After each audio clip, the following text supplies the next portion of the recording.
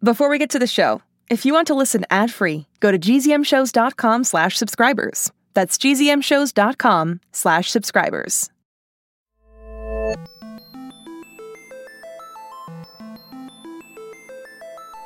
Hi, and welcome to the Alien Adventures of Finn, Caspian. My name is Jonathan. Bebop. Bebop? Jonathan. What are you doing? Well, I'm co-host now. Yeah, but this is my part of the show. Yeah, but if I'm co-host, then I should be able to say the same things that you say. But you can't say them at the same time, or it's going to mess everything up. Jonathan, we are co-hosts. We're going to co-host the show. Come on, let's roll the tape back and we'll do it again. Okay. Hi, and welcome to the Alien Adventures of Finn, Caspian. My name is Jonathan Messenger, and with me, as always, is my co-host, Bebop, Robomogo, Wanatron. Okay, that was weird. It wasn't weird, Jonathan. It was perfect. Okay, well, we can agree to disagree with that as co-hosts. But listen, we need to get right into this episode, or else we'll be here all day going back and forth. I agree, Jonathan. If you remember what happened in the last episode, Finn was given a moral quandary. There was a meteor and a spaceship crashing into a planet, and the magical alien told Finn that he had to save one or the other to test his character. What would Finn do? Let's find out in the Alien Adventures of Finn, Caspian. Jonathan, I don't actually know the name of this episode. Yes, you need me. The Alien Adventures of Finn, Caspian, the Old Switcheroo. That's the name.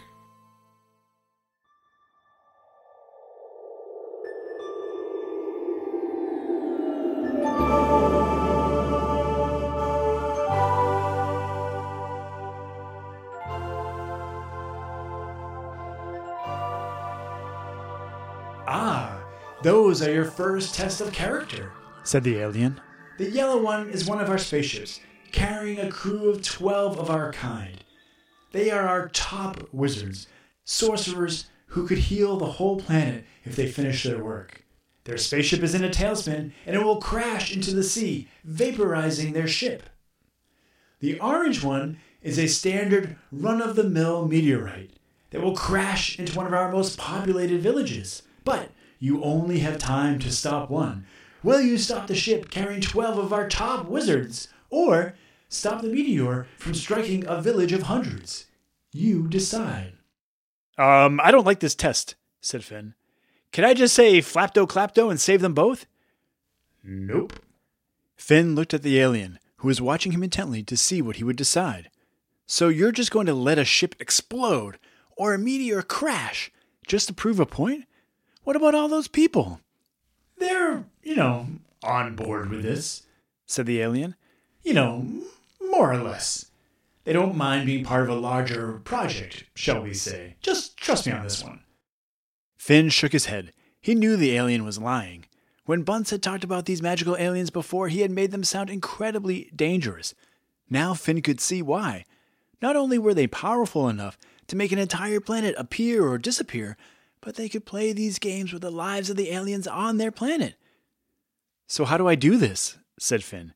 It's not like me sitting in my pod can stop a meteor or a crashing spaceship. How do I actually stop either of them? It is a simple time reversal spell, said the alien. Using it well in this case will show us that you not only have the character to use our magic, but the ability. When you've made your decision, I will tell you the spell, and then you can cast it and stop one of the falling objects by narrowly changing the time stream. The meteor will simply reverse course, or the ship will return back to the stars, and we will notify the crew of the danger. Which, by the way, there is a lot of danger coming very soon, so you better make your decision. Finn looked and he could see that the alien was right. The meteor and the spaceship were closing in on the planet. He would have to decide soon. I don't know what's best. It's simple, really, said the alien. I don't want to tell you what to do, but I did tell you that the crew of the spaceship was very important, very high-level wizards. Yes, you would be saving fewer lives if you stopped them and let the meteor crash, but maybe their lives matter more. Finn shivered at that idea. I don't think anyone matters any more than anyone else, he said. I don't care how important you said anyone is. So you've made your decision then? Said the alien. I have, said Finn. Tell me the spell. It's flapdo-clapdo, said the alien. Really? Said Finn. No, I'm just joking, said the alien. It's a very serious spell, very powerful. It can turn back the clock on a very focused object. You simply have to look at whichever object you're going to save, think clearly, and say the spell, and you will reverse its timeline. Finn nodded. Okay, give it to me slowly. The spell is, said the alien, banana time. Come on, seriously? Said Finn. What? Said the alien. Bananas are delicious, and they are slippery, and you're making time slip backwards. It makes perfect sense. It's very elegant. Sure, whatever you say, said Finn. Okay, here goes. Finn turned his eyes to the meteor and he stared at it. It was just a minute away from crashing into the planet's atmosphere. Then he looked at the spaceship, full of so-called important aliens. It too was only a minute away. He stared intently at the ship and tried to see the words banana time in his head. The alien smiled when he saw that Finn had chosen the ship. But then Finn closed his eyes, and as loud as he could, he shouted, "Banana time!" He opened his eyes. Both the ship and the meteor were still streaking toward the planet. The alien was surprised. I am sorry to see this, he said. I thought you had the power within you to work our magic. Oh, I do, said Finn. Foggy, say hi. Good day, sir. What? What is this? This is my friend Foggy. I closed my eyes and I pictured him and turned back his timeline from before he disappeared. Foggy, do me a favor. See that meteor over there? Could you give it the old Foggy 1-2 punch and break it before it crashes into the planet? Sounds fun, shouted Foggy, and he flew away. This is against the rules. This is cheating, said the alien. And pointless anyway, since you still made the same decision. The ship will still crash. Hold that thought, said Finn. He powered up the pod and zoomed toward the ship. He caught up to it just as it was about to hit the planet's atmosphere. Eject! Shouted Finn. I got you! A door opened on the spaceship, and about a dozen little green aliens floated out of the ship, spreading across the sky. While the ship continued down to the planet, Finn zipped around and opened his own hatch. Soon all the aliens were crowded inside the pod, and Finn felt very squished, but very happy. He piloted the pod back to where the alien was, and Foggy met him there. You did not play the game, said the alien. You cheated. I am very disappointed. Do you want to explain to your people here inside the pod what the game was? Said Finn. Or should I? No need, said the alien. They trusted me 100%. Are you sure? It seemed like a big deal. You were just going to... No. They're not interested in rehashing old conversations. Listen, this guy told me you either all crash and get vaporized, or that meteor crashed into one of your biggest towns, and I had to stop one or the other. Before Finn knew what was happening, the alien he had been talking to was gone, and the other aliens were all out of his ship, and Foggy was sitting next to him. Nice to have you back, buddy. Nice to be back, friend. Okay, aliens whose lives I just saved, can you do me a favor? I need to get my friends back. The aliens, floating outside the pod, all simply looked at Finn and said nothing. He noticed there were fewer of them than he thought. Not a dozen at all, just a handful.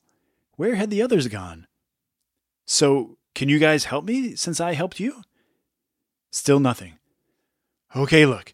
My name is Finn Caspian. Your magic made all my friends disappear. Your buddy over there almost let you crash into the ocean, but I saved you.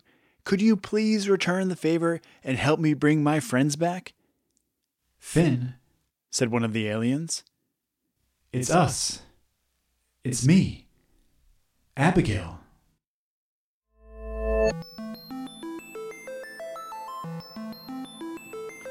Okay, what's happening? Friends are aliens, aliens are friends. Chaos has ensued. So now, if it's true, that Abigail and the other explorers are now aliens, what do they do? What does Finn do? How do they come back together? We will find out in our next episode. In the meantime, it is time to talk about some jokes. We've got a joke from our good friend Mason, who is 7. He asked, why is 10 afraid of 9? Because 9 ate 7. I've heard that joke the other way before. Why was 7... Was it? Yeah, why was 6 afraid of 7? 7, 8, 9. I like the reverse side of things. It kind of messed with my mind a little bit. Good job, Mason. And now our pal Gopal has a joke for us. Let's hear your joke, Gopal. Hi, Jonathan and Bebop. This is my joke. What did Baron von Missingham say when he entered the Bob plant? I, Bob, will Bob, get Bob, be Bob. Bye, love your show. Perfect. Thank you so much. All right, everybody. That's it for this week's episode. Keep sending in those jokes, earth@finncaspian.com, and we will play them on the show. And in the meantime, let's try to think of how Finn and his new alien friends can solve their predicament. Thanks so much, and we will see you next week.